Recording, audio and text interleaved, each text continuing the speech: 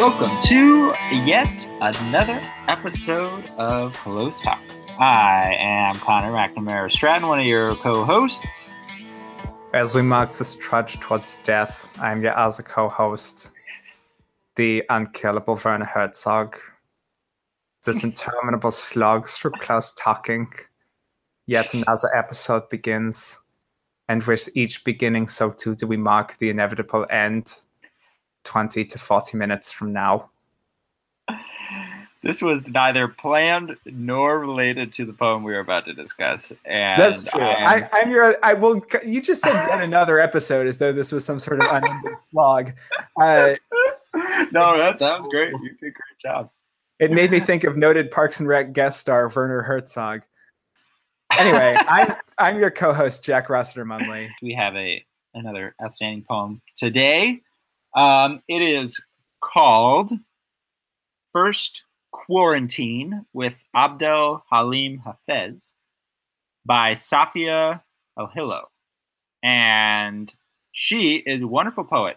I first read this poem in this chapbook called Asmarani that came out in 2016. And it's part of this really amazing thing that's, I think, supported by the African Book Fund or book series. It's called New Generation African Poets. And it's so like every year they do like 6 to 8 new chapbooks by sort of emerging poets who are from Africa or the African diaspora. And it's edited by Kwame Dobbs and Chris Abani. She also came out with a full collection called January Children, which came out in 2017 through the African Poetry Series published by University of Nebraska Press. And she co-won the 2015 Brunel African Poetry Prize, which notably the first winner of that prize was Warsan Shire, who is the poet who's on Beyonce's Lemonade. She describes herself on her site and elsewhere as Sudanese by way of Washington, D.C. And just a bit of context. So Abdel Halim Hafez, who this poem is sort of about, was an Egyptian singer and actor who was sort of like one of the most beloved Egyptian singers and Arabic singers in kind of the late-ish 20th century, like 50s through 70s, I think. And he's super popular. He's got sort of like Frank Sinatra was Old Blue Eyes and stuff. He had a couple of different nicknames, like the dark-skinned Nightingale. Like he's really popular. He's sold like 80 million albums, which for reference, that's like Johnny Cash, Tom Petty, The Doors, Coldplay type area in terms of just album sales numbers. When he died, over 1 million people attended his funeral, and apparently 4 women committed suicide jumped off buildings during the funeral. And like reportedly, and this is from another poem, up to 14 young women killed themselves when they heard that he died. I thought actually it'd be cool to play like maybe a 15-second clip of him or something.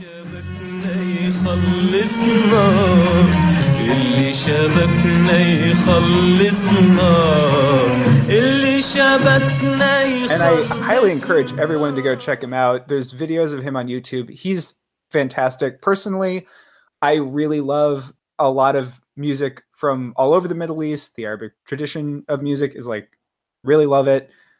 Even if it's not your specific thing, I think you'll really enjoy his stuff. It's great. Definitely check it out. The other last thing that you should know is that he died when he was 47, so very young, because related to this parasitic waterborne disease that he had contracted when he was 30. And that sort of becomes relevant. Just a personal thing for me is that I always remember he died at 47 because that's the same age that one of my favorite guitarists, Rory Gallagher, also died far too young at. And I always think about the loss of 2 such great talents it's not like 27 the way the famous like Jimi Hendrix, Janis Joplin, Jim Morrison deaths are, but it's still like just way too young for people with their talents. And I always wonder what other music they could have given us. First Quarantine with Abdel Halim Hafez. And maybe it is too easy to blame mortality on our capacity for love. The slow death that is putting your breath in another's body, trusting your name in another mouth. But maybe it is smaller. Say water. Sweat, yes. Tears, yes. But also the Nile as a vein between our two home countries, washing the red dust from my feet, yes. Cooling the sear of a blood-orange sun, yes. But also killing you, the way only foul water can kill. And I do know how it is to be young and always sick, at the mercy of something meant to immortalize us. The slow finish is in my heart, its syrup trickle. And I don't mean love. I mean my wet, crooked, actual heart. Wow. Yeah, I love this. Is one of those poems where I read it and I like had no idea who this person was because it was like the first poem that I'd read by her, and then the ending, I'm just like, holy buckets, and I just get the goosebump chilies, and it's, I don't know, like I love that ending. Oh my god. Yeah, we've talked about that poem feeling ending that some poems get, and this is definitely one of those. And it's not like very great poems don't have to have that feeling happen, but there are some poems that kind of you get the sense are building to it or it happens, and this is totally what I had the same thing. I think we talked about that with relation to What the Living Do first, which is another one that really just smacks you at the end with like, whoa. And I mean my wet, crooked, actual heart. I know. It's so brutal. God damn. Something that struck me about the end is the specific mention of wet, because there's a tension between wetness and dryness, liquid and desert kind of throughout this. And I'm curious what your thoughts are on the way that moves through. As you mentioned, Abdel Halim Hafez died because of a waterborne illness, which is specifically mentioned in this poem, but just if it stuck out to you and how you were thinking about the tension between wet and dry through this poem. Yeah, I mean, I think that's like the big thing, or one of the big things. And so the beginning sets up this thing about what do we blame more, for mortality? Why are we mortal? And the setup is maybe it's love, but then what she comes to maybe say is that maybe it's smaller. And what is smaller in this poem is water. Say water. One of the great things, just to preach about poems, is you can use is the sort of variety of connotations that you can exploit words and images for. And so I think what this poem does on a lot of different ways is use its images from like a ton of different angles. And water is a great example where on the one hand, water begins as a kind of abstract thing that you might blame for being mortal or something. That's how it sort of starts. And then we get into the literal, but also kind of the literal in a way that's like sort of immediately figurative. So it's like, say water, sweat, yes, tears, yes. And like those are liquid in a literal sense, but the sweat and tears just kind of have sort of immediate figurative meaning where, grief and effort. Sweat and tears are also salty water, which is naturally dehydrating, which kind of defeats the purpose of water in terms of life preservation and continuation. It's water leaving the body, and it's water that, if it was brought back into the body, would actually further dehydrate you. That is a great point. Then we get, but also the Nile as a vein between our two home countries, which is such a good line for a lot of reasons that maybe we'll come back to. But initially, she's Sudanese by way of DC. He's an Egyptian singer. Sudan is south of Egypt. And so this is kind of, the Nile is serving as a kind of like connective liquid tissue between the speaker and this singer. On the one hand, that seems maybe good. On the other hand, then it becomes the sort of, but also killing you the way only foul water can kill. And so the way water literally kills, like that, you can blame your mortality for water in a literal sense, is what finishes that, even as it begins in a more figurative way with the Nile as a vein between our two countries. And I do think throughout the poem, the energy is always in the interplay between the figurative and the literal in this poem in particular. So that gets to the end in such a good way because the slow finish is in my heart. It's syrup trickle, and I don't mean love. I mean my wet, crooked, actual heart. That definitely echoes that image, the Nile as a vein. We get vein it's like this poetry 101 where it's a great way to think about a river visually, but then she brings it back and the vein has that heart connotation. And then there's that interplay between where she's like, I don't mean love, because obviously the heart is that poetic stand-in for love so often. And so the writer is sort of very deliberately, consciously writing against that reading of it. I don't mean love, I mean my wet, crooked, actual heart. And so when we get wet and crooked, we get that vein, that Nile in it kind of. But we also get that foul water. And we also, I think, do get love too, even though she's saying that for we sure. don't. What's also interesting in the use of the Nile, at least I found it interesting, is that so often when you're talking about a river between two countries is often the dividing line. It's a natural barrier or boundary. And here it's specifically going against that and talking about a connective river between two countries. I thought that was striking because the Nile is not, in fact, a divide in the traditional sense between two countries. Like, it's not a divide on the map, but it is a connection north to south on the map. And I just really liked that use of it. Yeah, no, that's a really good point.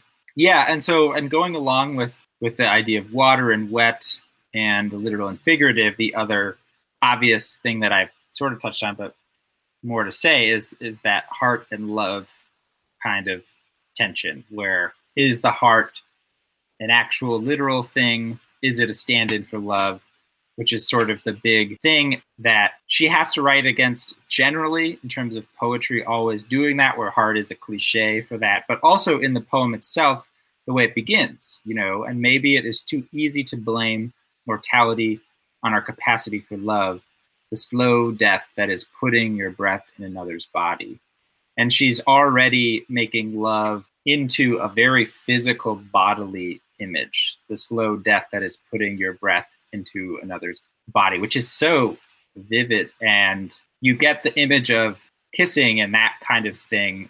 And then to think about that as like your breath leaving you and you having no breath and that being the slow death is really cool. Yeah, I also got really sucked into those couple of lines. And I was thinking it's something we touched on when we talked about sentence, but this is also a little bit about how the adoration of a fan works. You're giving over your emotion to another figure, and it is not really necessarily a destructive, but a one-sided relationship. You are giving over of yourself to whatever public figure you're venerating, specifically in music. Like, this is a lot of feeling tied up in Abdel Halim Hafez, which is, sort of who this poem is addressed to, the same way that I live and die every point of a tennis match with Roger Federer. Like, I'm so present for I'm particularly, it's on my mind because we're recording this, pulling back the kimono here about when this was recorded versus when it's released. We're recording this close to a year after Roger Federer won the Australian Open, which was incredible and crazy. But I watched that final for 3.5 hours. Literally, I was more tense than he was. I have to assume because he performed well and I would have been just a shattering pile of nerves. But I gave over of all of my emotions for 3.5 hours to what was going on in this other dude's life. That happened. And I feel like that's really what happens when you have this kind of huge emotional connection to someone, particularly in the context of being a fan. Yeah, it is very one-sided. And the one-sidedness is also in that, your breath as a fan is what gives the person any status. They would be someone playing music in their bedroom if there wasn't a community of people who was propping them up and giving over of themselves. Their breath in another's body is really what gives them life. And particularly after they're gone, is that memory that lives on, that experience that she continues to have with the work, even after he's gone, is part of what helps him continue on as a prominent cultural figure. I want to take a brief sidestep. There's this interview that I found with Ohilo that I thought was interesting, specifically about Hafez. It's in Plowshares, the blog, and they were asking about it. And she says, my work for the most part has always been fueled by obsession. In moments when I'm not actively obsessed with something, I find it very difficult to write. And then the Abdel Halim thing started in my first semester of grad school, where I was living in an apartment by myself for the first time. And I was feeling very far from home and reaching for things that reminded me of the feeling of being at home. Sudanese incense, Arabic music, curtains from my mom's house, old seasons of Arab Idol, all that. She was like, she kept finding herself going back to Halim. And she says, the whole tragic heartthrob thing, I'm very into that, haha, which I think is very funny. But she says, like, sent me down a Google rabbit hole, and from there I got into researching his life, watching the biopic several times a week, noticing when Arab Idol contestants would cover his songs. I was so far gone, honestly, there was no way I couldn't write about him at that point, etc. And so this is a general question. I don't know, like, I super relate to that because this happens to me. Like, number one, I'm good at developing interests. I will develop very strong interests in things and then sort of follow that to whatever logical conclusion there is, which is usually like reading as much as I physically can and watching as much as I can about it, right? So like I do this. I've got several different figures about whom I feel this way. And I really respond to someone calling it like, you know, the Abdel Halim Hafez thing, like, you know, the Roger Federer thing for me, or the Bruce Springsteen thing for me. You know, like, yeah, it happens, right?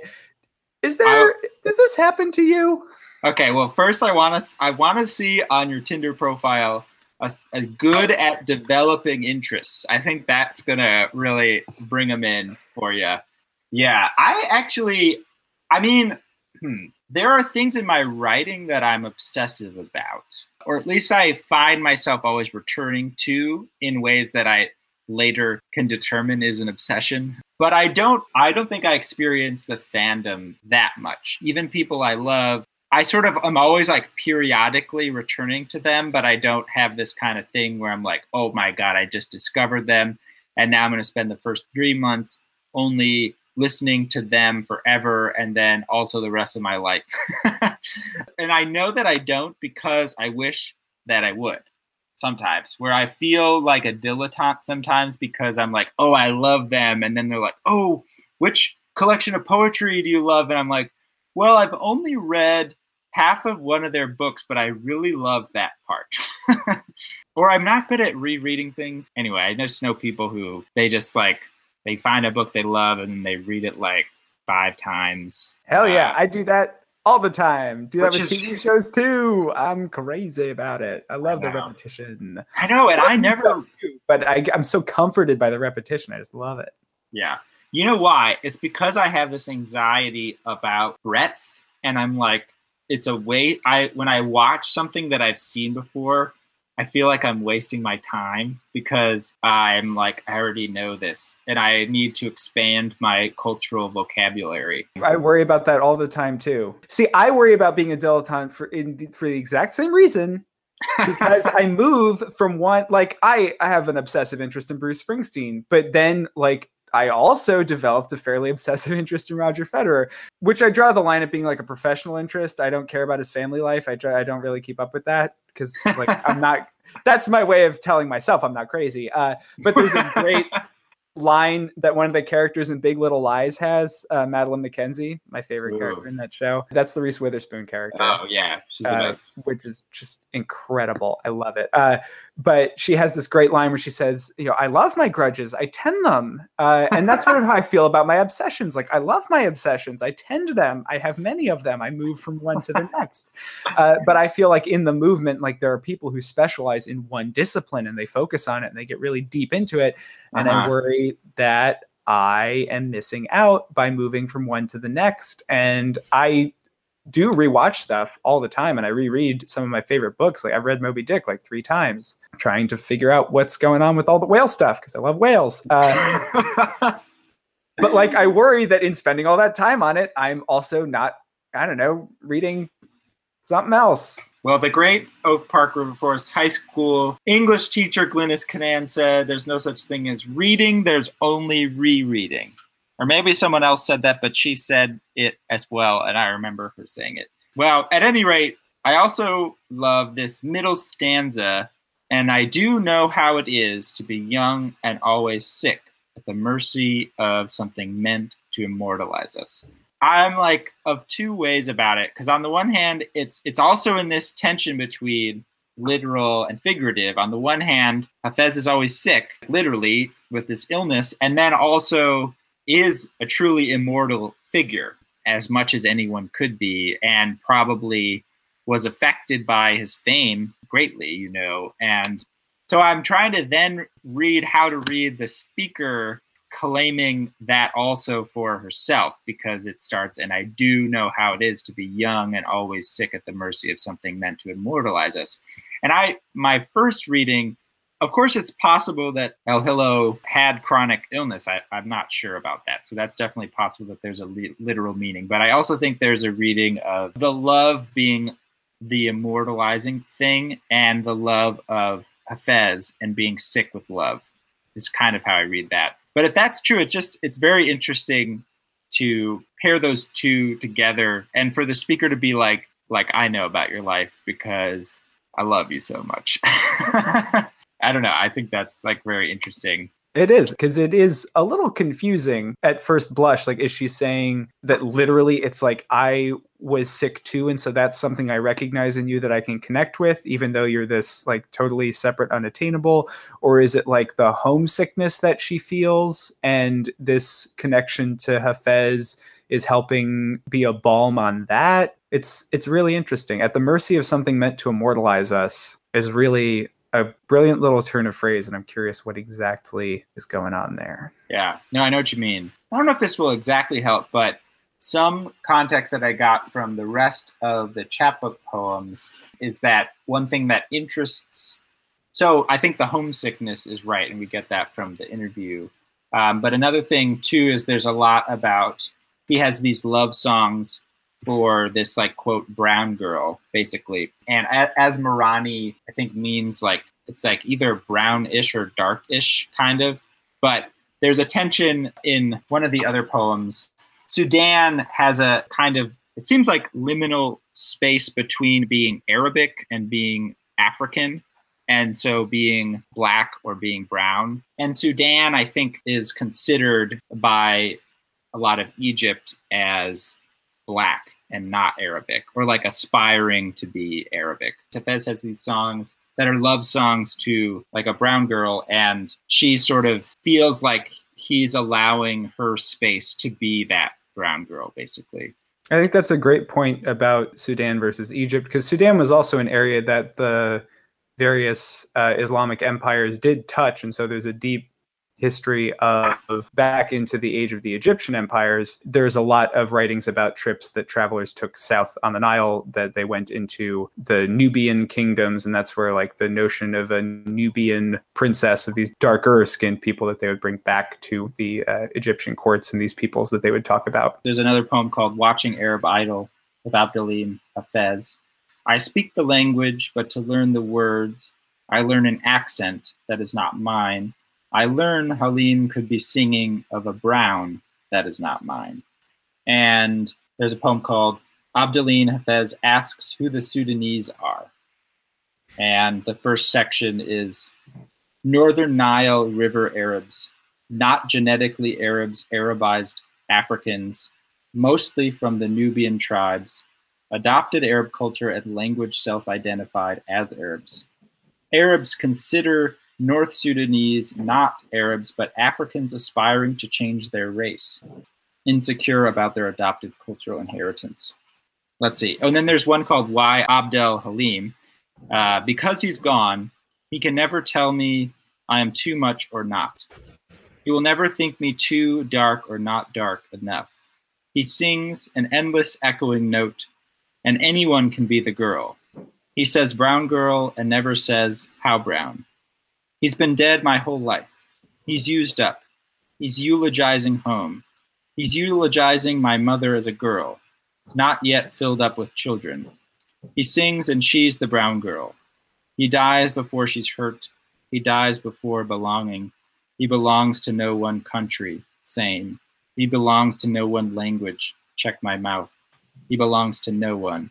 In this way, he never leaves. Sort of, I think, articulates the stakes of this sort of figure in a poetic way. Getting to the poem specifically, one thing I do like stylistically is sort of the spokenness of it, I guess. So there's a couple moments. It's interesting how the poem starts in kind of mid-statement. It begins, and maybe it is too easy to blame mortality on our capacity for love, which sort of implies that somehow she or we have been having this conversation before the poem started, and the and is thinking that, but we're like picking it. It's like overhearing midway. I think it's also worth noting that the and is an ampersand, not the word and, which makes it feel even more like you're just sort of thrown in to the middle of something going on. Yeah, I agree. Yeah. And then there's these moments, so, but maybe it is smaller. Say water, sweat, yes. Tears, yes. And then washing the red dust from my feet, yes. Cooling the sear of a blood-orange sun, yes. But also killing you. The repetition of yes and that sort of like say water. I'm not exactly sure the effect as it relates to the content, but it has the effect of making the poem itself sort of more happen in real time as the speaker says sweat, then confirms it with yes. As they say, tears confirms it with yes. It's like rhythmically nice, but it's also, now that I'm thinking about it, I think that helps the ending a little bit because there is this kind of in the moment navigation, I think, because between this like figurative and literal and sort of like trying to articulate this idea of love and stuff. And so the saying itself is an act that's important. And so when the end happens, and I don't mean love, I mean my wet, crooked, actual heart. That sort of moment of I don't mean and then I mean is in that same, it's happening as it's happening. Where there's the realization is reached. Yeah, yeah. And the speaker is sort of aware as you read it that you might be reading it in this way, and the speaker does not want you to read it in that way, but read it in this way. I think that's important for the poem because it also wants both and, because it wants the heart to be love. It wants the heart to be the metaphor even, but it only can get away with having the heart be literal and the heart be symbolic and say that the heart is not symbolic, but have it still be symbolic if the saying itself is like explicitly said or performed or enacted, so that we read it less as a statement, but more as this voice that's sort of working through something. I like that a lot. I think that's a really interesting take on that end. I also like the syrup trickle because that gets at the like over sweetness that a lot of traditional uses of heart in poetry go to. It's like, oh, it's so sweet and just this horrible, treacly, syrupy, awful thing. It's like, I'm not talking about that. I'm talking about what's real. Also, the last part, the title, I think is very interesting. And it makes sense to put this as the first quarantine. So we're imagining the speaker with Hafez. Hafez is sick and possibly contagious, and so needs to be quarantined. And that makes that foul water that can kill more resonant. But it's also just the speaker and Hafez, in this little quarantine. It's very insular in a way that other settings wouldn't be. Yeah, there's a definite aloneness between the two of them. They're connecting independent. They're quarantined together away from the world. Should we read it again? Yeah, let's hear it again. All right. First quarantine with Abdel Halim Hafez. And maybe it is too easy to blame mortality on our capacity for love. The slow death that is putting your breath in another's body, trusting your name in another mouth. But maybe it is smaller. Say water, sweat, yes, tears, yes. but also the Nile as a vein between our two home countries, washing the red dust from my feet, yes, cooling the sear of a blood-orange sun, yes, but also killing you, the way only foul water can kill. And I do know how it is to be young and always sick, at the mercy of something meant to immortalize us. The slow finish is in my heart. Its syrup trickle. And I don't mean love, I mean my wet, crooked, actual heart.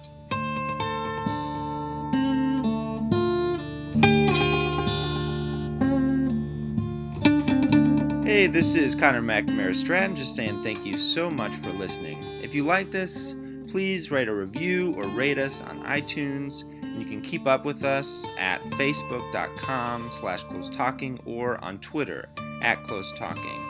My Twitter is @HotSauceBox and Jack's is @JackRossiterMunn.